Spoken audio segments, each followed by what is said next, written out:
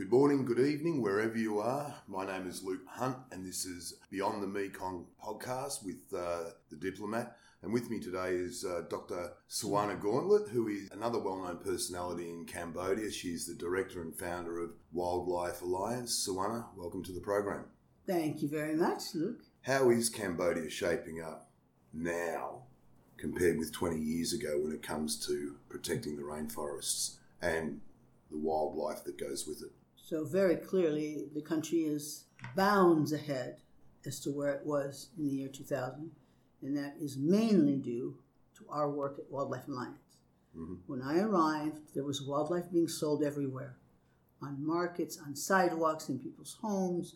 There were bears waiting for their next paw to be cut off for VIP bear soup before the golf tournaments. There were monkeys being kept in bags on rooftops to get their brains eaten alive for VIP dinners. And this goes on and on. I had never seen anything this bad. So I thought that I had to do something about it. And I didn't really hesitate. So I went to the government, several departments, and asked them if they needed our help. I went to the Office of National Parks. I went to the General Department of Nature Conservation and Preservation. And I said, your country is fraught with wildlife trade and deforestation. Our specialty at Wildlife Alliance is to help stop the deforestation and stop the wildlife trade. Are you interested in our services? Mm-hmm. Well, contrary to my expectation, they opened their arms and welcomed me with open arms because their frustration was that the government had just required a countrywide forestry reform. But they were not trained to do that forestry reform. So they welcomed anybody bringing in skills to do it, and of course funding. Mm-hmm. And they had a very interesting explanation as to why things were not working right now in Cambodia. Which was a lot of NGOs came in after the war, a lot of NGOs studying the wildlife, studying the forest, but never taking action. Right. Whereas you need our services, we work from day one with you, we buy the equipment, build the stations, train the rangers, help recruit them, live with them, and go out and get order back. When you say action, does that include gun-toting rangers and people running around rainforests pointing guns and... It includes a normal group of rangers as it would be in Africa, as it would be in the United States. It's a group of rangers, and it's the landscape of the Cardamoms where I work is so big, right. You need a lot of ranger stations. The Cardamoms is one of the last pristine rainforests, not only in Cambodia, but certainly the region. Exactly. In the region, by the way, that they now call Borneo Mekong. So it's a basin of Borneo Mekong. So each station has 4 judicial police officers of the Ministry of Environment that are the officers in charge of leading the station and doing all of the judicial police officer documents to the court. All the penalties, all the prison charges, all the arrests, all the communication with the judges and the prosecutor. They are the ones leading the operations. Behind them, you have a group of sometimes 6 Royal Gendarme Khmer, which are what we call military police because they do have weapons. And they are the ones ensuring the security. But also, a little known fact, they are the only department in the government that has power to arrest rogue military. This is something that was started when the United Nations troops came. Most of the civil crimes and forest crimes were done by the military. Is that still the case? Pretty much. How much has that improved since you arrived? Well, it's improved because of the structure that we've put in these stations. We're responsible for logistics, so everything that has to do with hiring, doing contracts, what people are accountable for. These are called counterparts. The bonuses that they receive, the food that they receive, health care. We decided that soldiers and rangers were not paid enough. So they need to do side businesses. But in our case, they're very well taken care of. They have leaf time at the end of the month, and their leaf time is paid for. And then we organize all the leaf time to make sure that at least one unit is in the station all the time. There are no such things as no stations with any rangers ever. Right. So essentially your mission is to protect what is already there. Yeah. And you've successfully done that over the last 23 years. I mean, if we were to measure the amount of rainforest in the Cardamons now compared with 20 years ago, and nobody would doubt the level of deforestation that has occurred across this country. But if we were to measure the Cardamons now versus 23 years ago, it would be pretty much the same, or it would be lower. It would be lower right. Because, thankfully, thanks to the stations being on vigil 24/9, 24/7, most of the patrols now are done at night by ambush to keep it more effective. And every month they give us the number of kilometers they've done, number of ambushes, how many animals they've saved, how many wildlife traps have been dismantled, how many guns confiscated.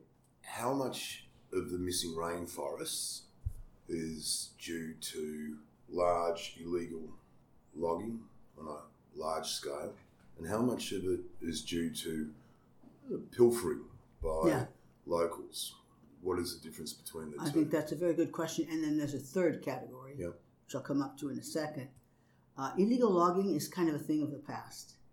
All of the specialties that are very expensive have been logged, selectively logged. Right. Then, if a military network, for example, and the kingpin who heads it, is interested in a certain area, and we're talking about huge areas, his technique is cut all the trees, cut the first trees that sell well, right? Then cut the construction trees that they sell as construction wood. Then cut everything else for charcoal, which are sold in Phnom Penh. Then they burn everything to clear the land and sell it. Right. So whom do they sell it to? They sell it to the barons. And the barons then put out a request to central government saying, I want this land. And as you can see, it's completely degraded. So there's no environmental protection problem here. It's already everything's all killed. The land is ruined. Land is ruined. I want to develop it. That's right. And the people who are developing it were responsible for the land being ruined in the first place. That's right. But now that has changed. What is happening much more often is that the barons will hire workers from other states. Because the states of Kokong, for example, they know very well they're not supposed to do that. Right. And if they get caught, they'll go to prison. So workers from other states who come with chainsaws at night, try to clear the land, with also bulldozers, excavators, tractors. Caught red-handed, they go to court, the equipment is seized, and the rampant deforestation is stopped. The Cardamons has been securitized as a carbon credit asset product through the RED scheme. Yeah. And it's a complicated beast which has been widely criticised for all sorts of reasons. How do you view RED? And I understand that there has been controversy with Wildlife Alliance, but we'll get to that shortly. But how do you view RED and Vera, the verification processing, I guess, which is required by companies to gain those carbon credits? So everything started pretty much in 2019. We have a technical partner, Wildlife Works, Carbon, to determine the exact boundaries where it's called the accounting, the carbon accounting area, where standing trees from that area are the ones that can sell VERs, Verified Emission Reductions. Right. And that area it's true, it's very technical, it's very complicated. We do statistical dispersion plots, and we go and test all the plots to measure the trees to see how much carbon there really is. So there's a system to do that. Every card has an ID card, and every plot has a report. So that's done over a period of at least 9 months, very, very long. And we send those measurements, called biomass measurements, to our partner who does the algorithms to decide what is the avoided deforestation from this standing forest as compared to the national FREL. Right. So our method, we follow the national FREL. And we've done that since 2019. We had our first validation and verification VCS with Vera. And Vera did a great job, examined what the auditors had done, and they gave their okay. So we passed December 2019. And in those days, it wasn't as complicated as today because there were no opponents. There were no people disputing the algorithms. Right. Now we are heading into even further complicated territory. My understanding from writing about RED many years ago is that a reasonable comparison would be a stock market. Your asset is the rainforest. Yeah. You have it audited. You have it maintained. There would be international analysts with broking houses that would examine the asset and make sure that, well, basically that there's no pilfering, that the trees aren't being cut down and that it is all maintained properly. Why does it get more complicated from there? Okay, so what you described is exactly that. So there's such a thing as vintages. So your first validation, you have 3 vintages, and you're allowed to sell all the way backwards to that vintage. You have to prove that you protected the forest at that time. And going forward, we've sold all our vintages, so we do year by year by year. Nothing complicated about it until The Guardian came out in January saying that the VERs, verified emission reductions, that are the result of all the algorithms, are over-exaggerated, and therefore that the companies are buying overinflated avoided carbon. I understand the article you're referring to, which basically said that RED and Vera are dreadfully overrated and not achieving anything. If I go back to days in Borneo, when I was writing about RED, it was one of the great hopes in terms of environmental destruction and climate change, and this was seen as one of the answers. And now there's a lot of people who are lining up and saying it's not. Yeah, but the problem is the people who are lining up to say it's not are journalists. They don't know in the field. They don't even know what algorithm is. They haven't been to measure the biomass. Right. They don't see how the system is put together. It's like a jigsaw puzzle. It's very complicated. Some bandit showing up saying, I'm going to do a RED project. They can't do that. They need specialists. Right. So it's very disappointing to see that, and it's easy to talk to customers to make them lose faith and trust. Before we go down there, now, Vera effectively validates and, for want of another way, puts a value on the rainforest, which is then traded through RED. Now, not that long ago, there were other articles being published about Wildlife Alliance and alleged human rights violations. The report came via Human Rights Watch, which is based in New York and regionally in Bangkok. But the report has not been published. Nevertheless, there have been allegations made that you are mistreating locals and that people's rights have been violated, which is a bit disturbing given that you are running an NGO. And what's more important, human rights or safeguarding a forest? That's a dangerous question. Both.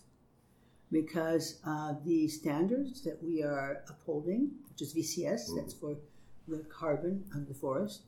CCB is how much the community is benefiting and participating.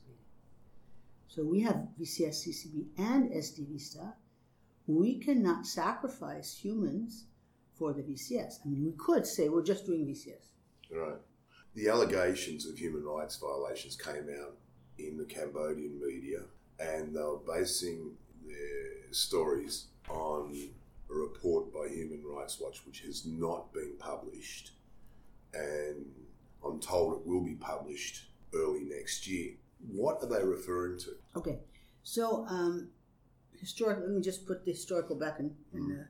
A man and a woman, Luciana Teles Chavez, and a journalist, Tim Frewer, went to the most remote part of the Cardamons, which is now very famous, Chai Arang Valley. They stayed there 6 days and asked local people what they thought of the Red Project. And of course, everybody's having a heyday because they want telling them everything they want. We're not getting the land. We're not part of the Tibet. They're not letting us go in the forest to collect non-forest products.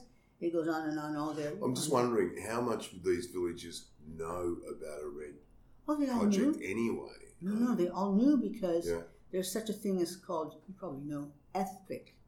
Right, Free you'll have to explain and prior informed consent. Right. Which is a standard that came out under VCSCCB saying that any population that will be touched in any way by the Red has to know about it and be informed and give their advice. They don't always have to consent, but they have to say, I disagree because. They must be consulted. Absolutely. Yeah, right. Absolutely.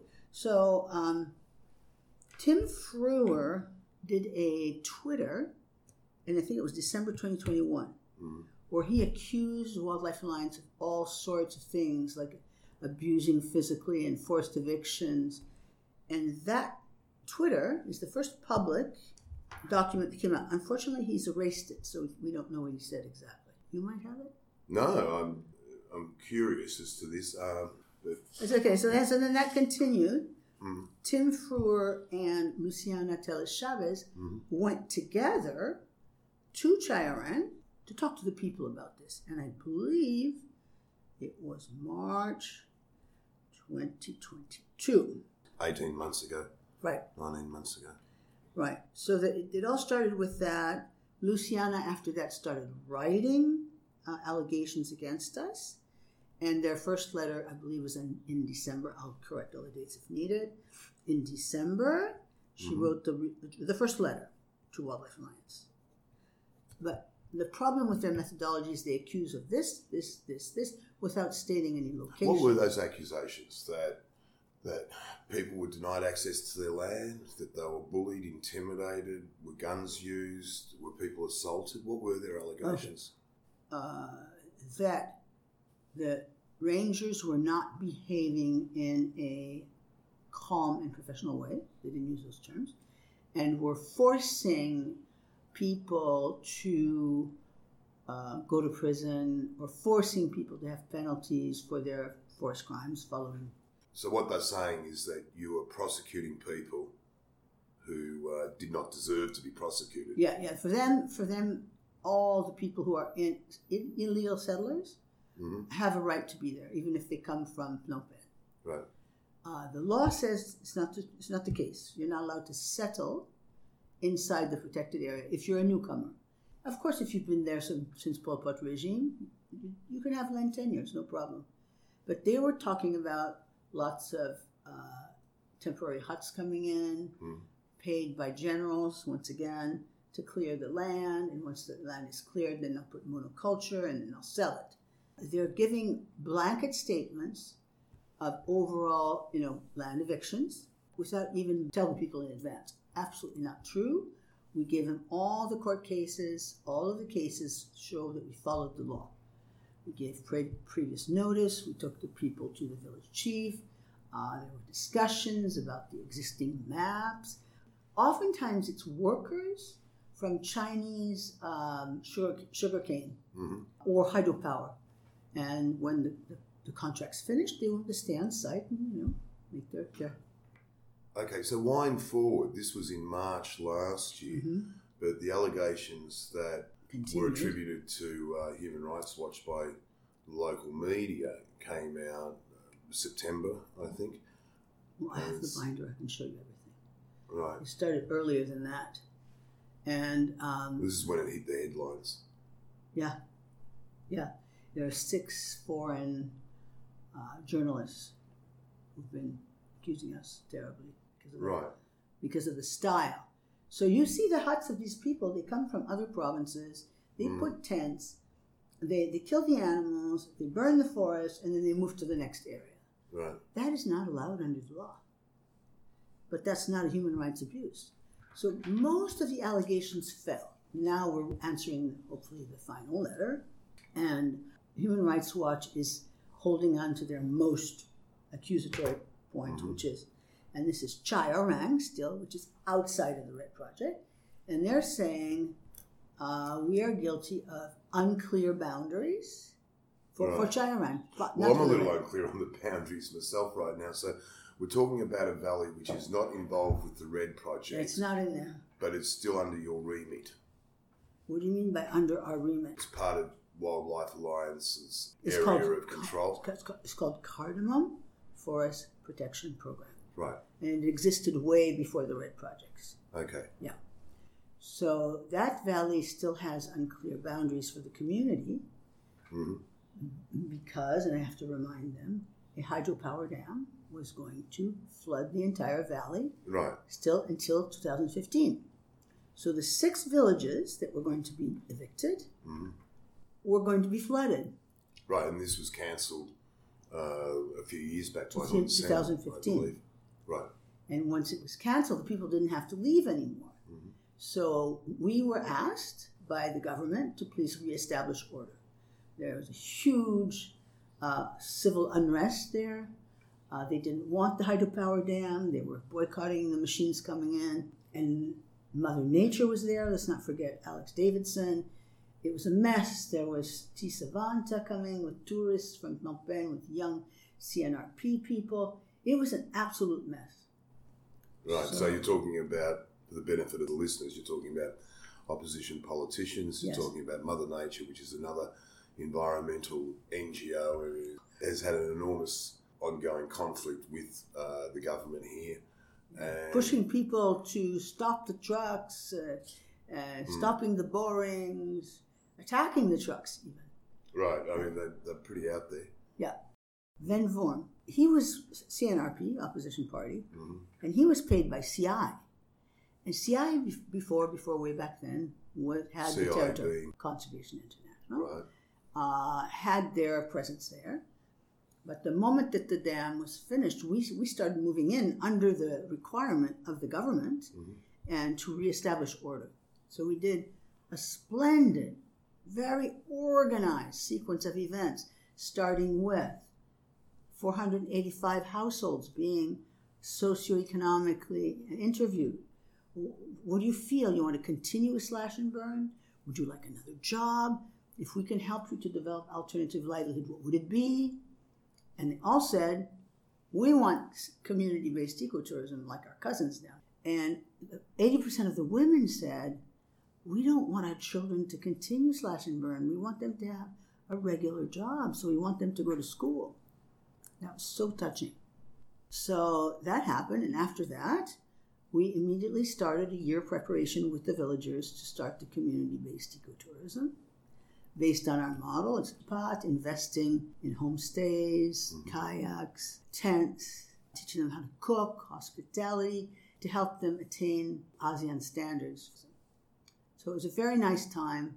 The governor of Kokong said, okay, well, you guys seem to be quite ready now. And she brought 100 youth from around the province. And we all trekked up to a beautiful mountain, camped there one night, ate on the fire, danced around the fire, did a lot of singing, and next day went back down. Okay, I mean, it all sounds wonderful and good, but what I'm trying to figure out here is that you have Red and Vera. Vera has been roundly criticised for over-exaggerating, overestimating, and really not doing a sterling job when it comes to carbon credits and basically saving the environment in terms of carbon footprints. Right. Now, your relationship with Vera, is that still ongoing? Has that been discontinued? Because my understanding is that relationship broke down because of allegations made by Human Rights Watch that you were not respecting particularly the small-time farmers, and that they were being victimised and forced off their land. And that report still hasn't been published. True. But yet it's still in the papers. They sent, Human Rights Watch sent their, I don't know if it was a report, but more of a complaint, on May 29 to Vera. It took only a few days for Vera to let us know that further issuance of ERs from the southern cardamoms were suspended. Right. And they were starting what they call a quality review that would last about 40 to 60 days.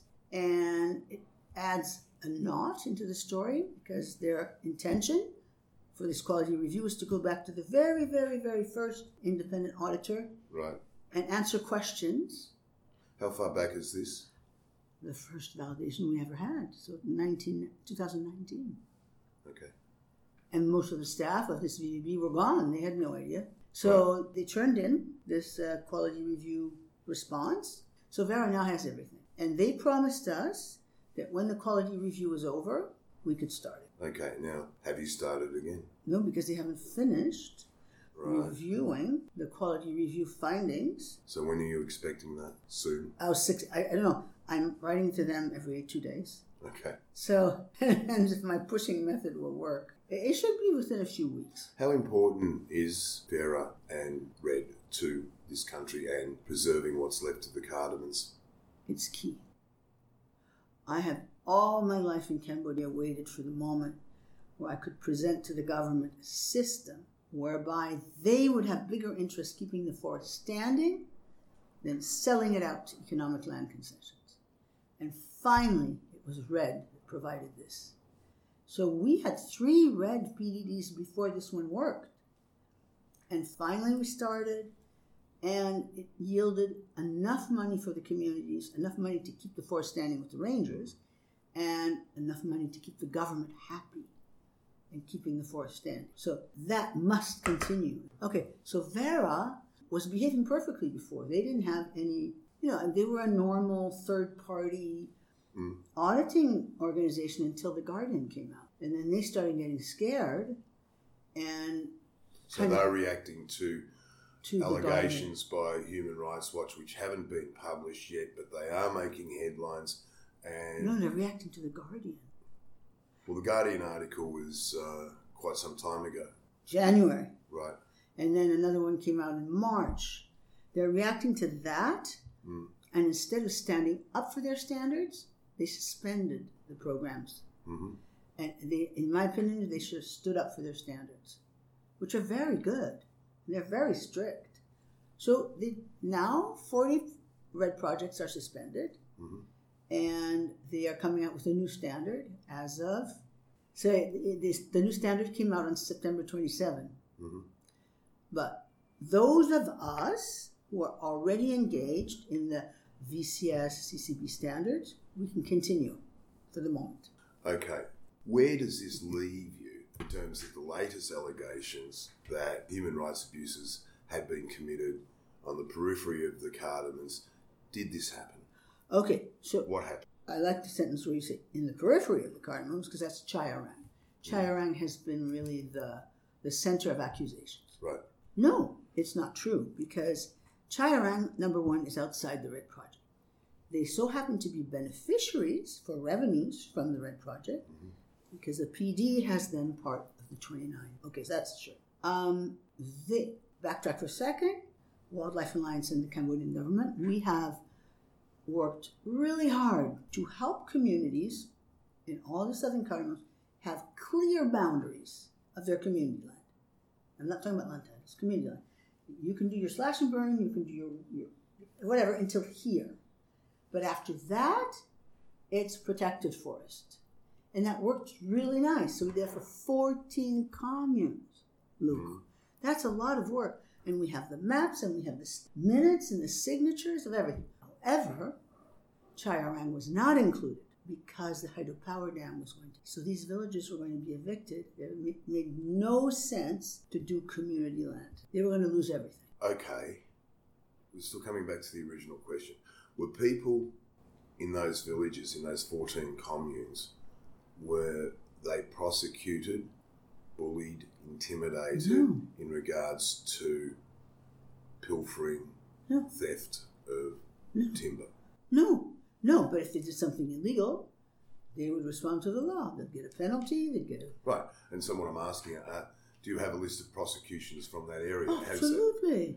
How many prosecutions would you make? We're talking about since 2003, right? Well, I mean, a lot of this goes back to 2019. So, I can give you a list of all since 2019. I'm more interested in the recent allegation. We have every single case documented by the court. We have the copies. We have all the arrest warrants. We have all the handover warrants from the criminal to the court. We have all of the penalties were paid, all the contracts of non-reoffense. We have absolutely everything. So what do you make of those allegations? Because it seems to me that you have a reputation for being hard and in conserving the rainforests, and prosecutions have been made, but then there seems to be this other side of the coin where people are claiming that those people who are prosecuted are victims of human rights abuses because they live in the cardamom areas. Does that make some kind of sense? No, I don't think the people who are convicted are complaining that they had human rights abuse. Well, this is the allegations that have come out in the newspapers lately, and I'm trying to get a bit more of a handle on it.